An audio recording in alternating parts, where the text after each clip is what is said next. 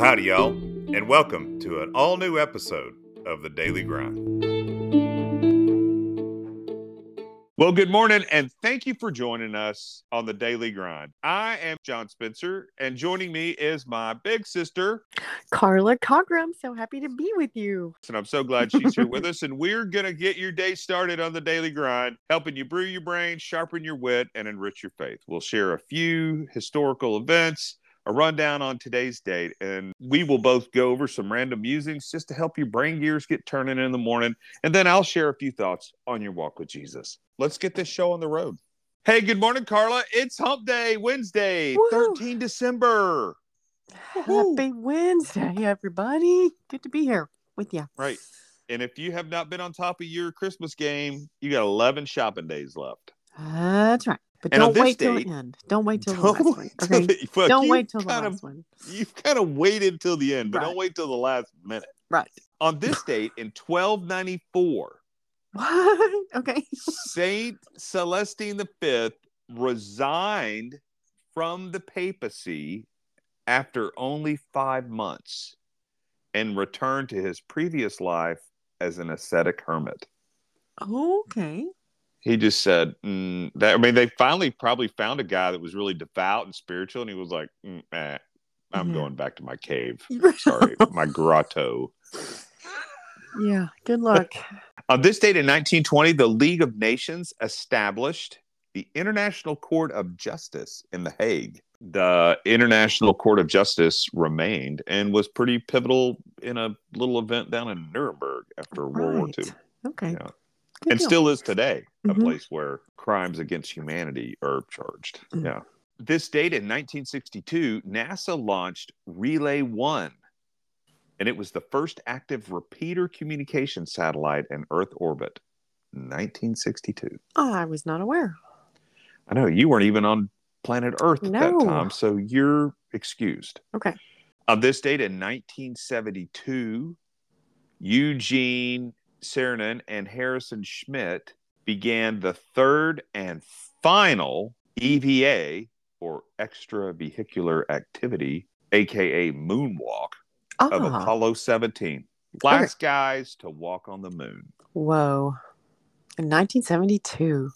1972. Okay. And their footprints are still there. Because there's no wind or atmosphere on the moon. So they are undisturbed. Wow. Just as they were. And on this date, in 1991, North and South Korea officially ended their war. That's a good Now, fighting actually stopped in 1953, and we had the DMZ and all that kind of stuff. And you would think, the Korean War ended way back there in the 50s. No. But they didn't officially end the war until 1991. They wouldn't even talk to each other to call it off until 1972. What? 1991. 91. Good grief. Okay. Yeah. Okay. And December 13th is National Cocoa Day. Oh, okay.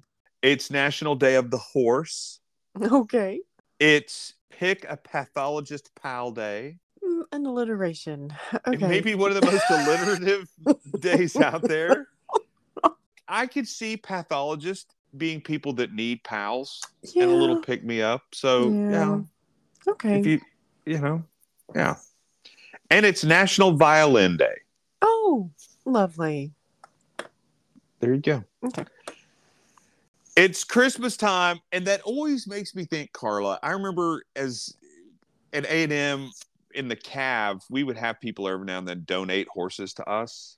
Yes. I had stayed in College Station one Christmas, and we went and picked up some horses, and we were coming back from being out in the middle of nowhere parts of the state where, you can't pick up anything. Right. So there's just some AM station broadcasting from somewhere. I remember this. There was this little town in the Midwest that this mayor purchased a new nativity scene because the one that had been forever in the courthouse square was just looking tattered and aged and weathered. And the ACLU crawled all over this little guy and descended on this town because, he'd used public money for religious, that kind of stuff. Right. And the thing I remember, though, is they were interviewing this mayor, and somebody said, how are you handling all this? And what do you think's going on? And what do you think the big thing is? And he said, I have really tried to figure out what the problem that the ACLU has with the nativity scene. And after dealing and meeting with them for all this time, I have finally figured out why they are so offended by it. And the reporter said, well, okay, why? And he said, well, because I'm pretty sure there's not 3 wise men or a virgin in that whole organization. So, oh, no. Oh, you can't I say would that. go, I would vote for that guy. Whoever. If he ran for something, I would go, yes. He's our man. Okay. Oh, my goodness. Carla, do you know that the most points scored in an NBA game by a single team is 186? Good grief. Okay. So the Detroit Pistons scored 186 points against the Denver Nuggets. Did the Nuggets get off the bench? Were they on the floor during this game? So, yeah, in a game that occurred December 13th, 1983. Good grief. Okay. Now, the second most points ever scored by an NBA team is 184 by the Denver Nuggets. They lost that game by 2 points. He scored 184 points and lost 186 to 184. That's crazy. That's crazy.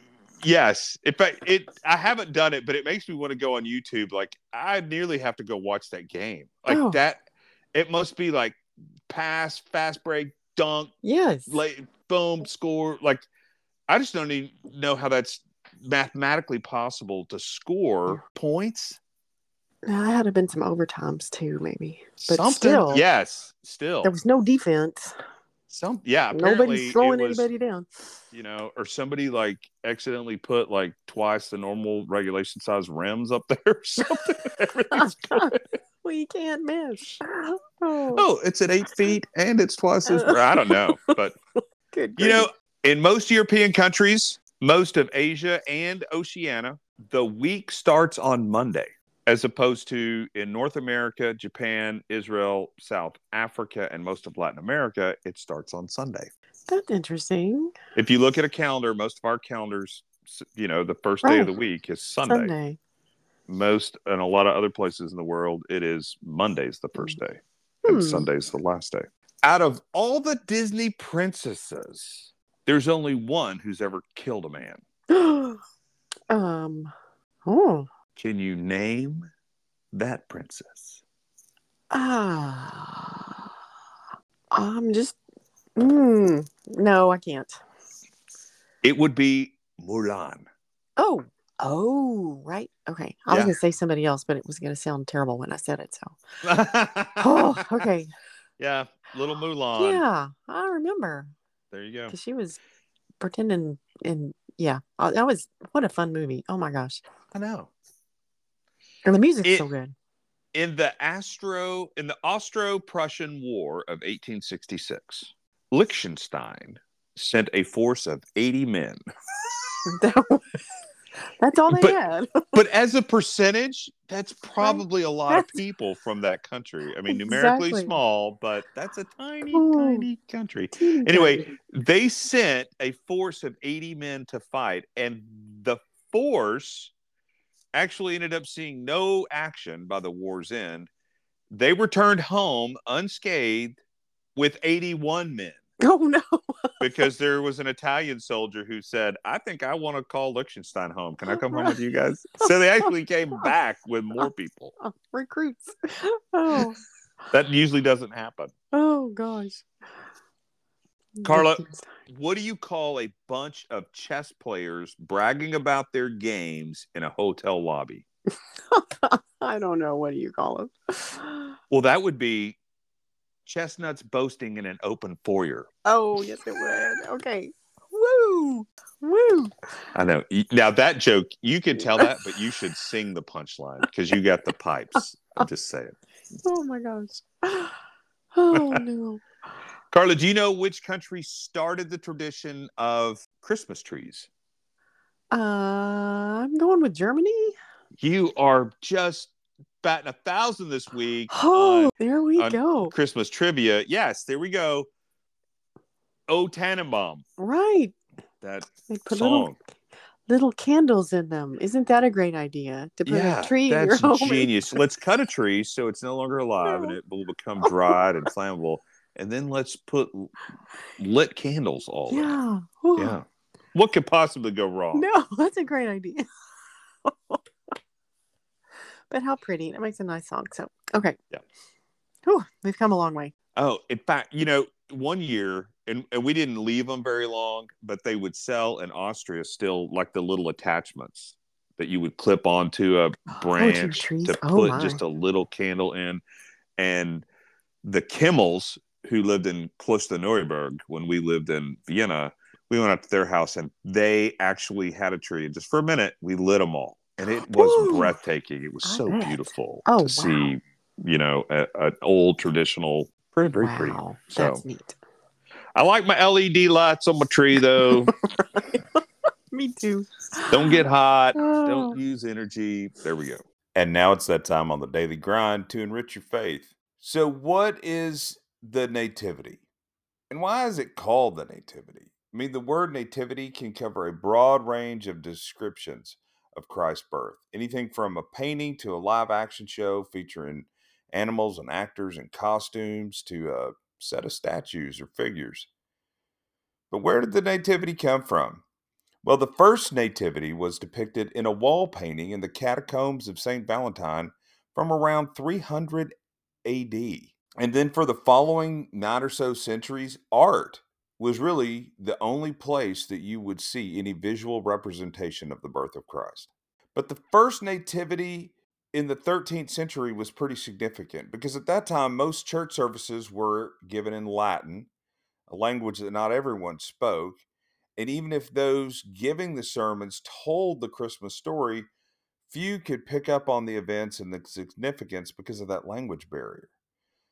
And so reenactments or plays were one of the ways that regular folks could learn the Bible stories. Now, St. Francis of Assisi played a significant role in spreading the popularity of the nativity scenes throughout Europe. According to traditions and the writings of St. Bonaventure, in the year 1223, St. Francis wanted to celebrate Christmas in a new way in the town of Greccio near Assisi so that people could picture themselves in the scene on that first Christmas night. So on December 25th of that year, St. Bonaventure writes this: St. Francis prepared a manger, brought hay, and an ox, and a donkey to the appointed place. The brethren were summoned, and the people ran together, and the forest resounded with their voices, and that venerable night was made glorious by the brilliant lights and the sonorous psalms of praise. At Greccio, there were no statues. The nativity scene was enacted and experienced by all those who were present. Now, from there, the tradition grew and spread across Europe. Now, you may be asking, hey, so where's the nativity scene in Scripture? The answer might surprise you. It's not. St. Francis and other early nativity scene creators drew heavily from religious art of the time, not necessarily Scripture. And some of those artists took some liberties. I mean, the Bible tells us of the arrival of the wise men in Matthew 2 1 through 12, the shepherds in Luke 2 8 through 20. And a manger is also mentioned because there was no room at the inn, Luke 2 7. But that traditional nativity stable and all those animals really may not have been a part of the original story. They're just not mentioned in Scripture. But after the first nativity scene, the practice became pretty widespread and popular. And within a century, almost every church in Italy had adopted that practice. And over time, the statues replaced living people and animals, leading to creches or nativity scenes in our homes that are now an integral part of our Christmas celebrations.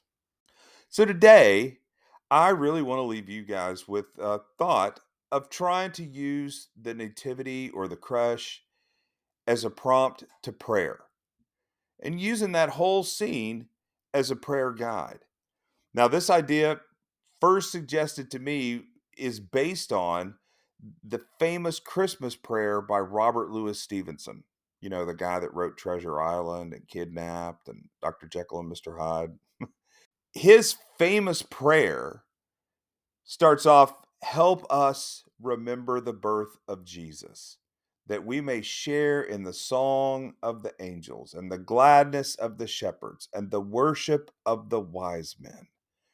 I mean, there's more to it than that, but those words kind of suggest the way to use the nativity scene kind of as a prayer template. So it could go something like this. As you're looking at it, you see the stable or the setting or the wherever they are. Pray, Lord, help me make my home a welcoming place for you and a place that glorifies you. When you look at the animals, you might pray, Jesus, please help me embrace the humility in my life, just like you did when you were born in a manger. When you look at Mary and Joseph, you might say, as Mary prayed and as Joseph obeyed, please help me follow your will in my life. I mean, when you look at the image of the infant Jesus, you might say, gracious Jesus, you humbled yourself by taking on human form and being born in a manger. Please be with me this season in a special and enduring way. When you look at the angels, you might say, as the angels proclaimed peace on earth and goodwill towards all, help me spread love and kindness this Christmas season. When you look at the shepherds, you might just pray, Lord, like the shepherds who welcomed you and shared the good news about you, help me share your love and your salvation with others. When you look at the wise men, or in the scene, or maybe some distance away, you might pray, as the Magi traveled from afar to worship and present their gifts to you, help me live a life that's pleasing to you, Lord. You're my Redeemer.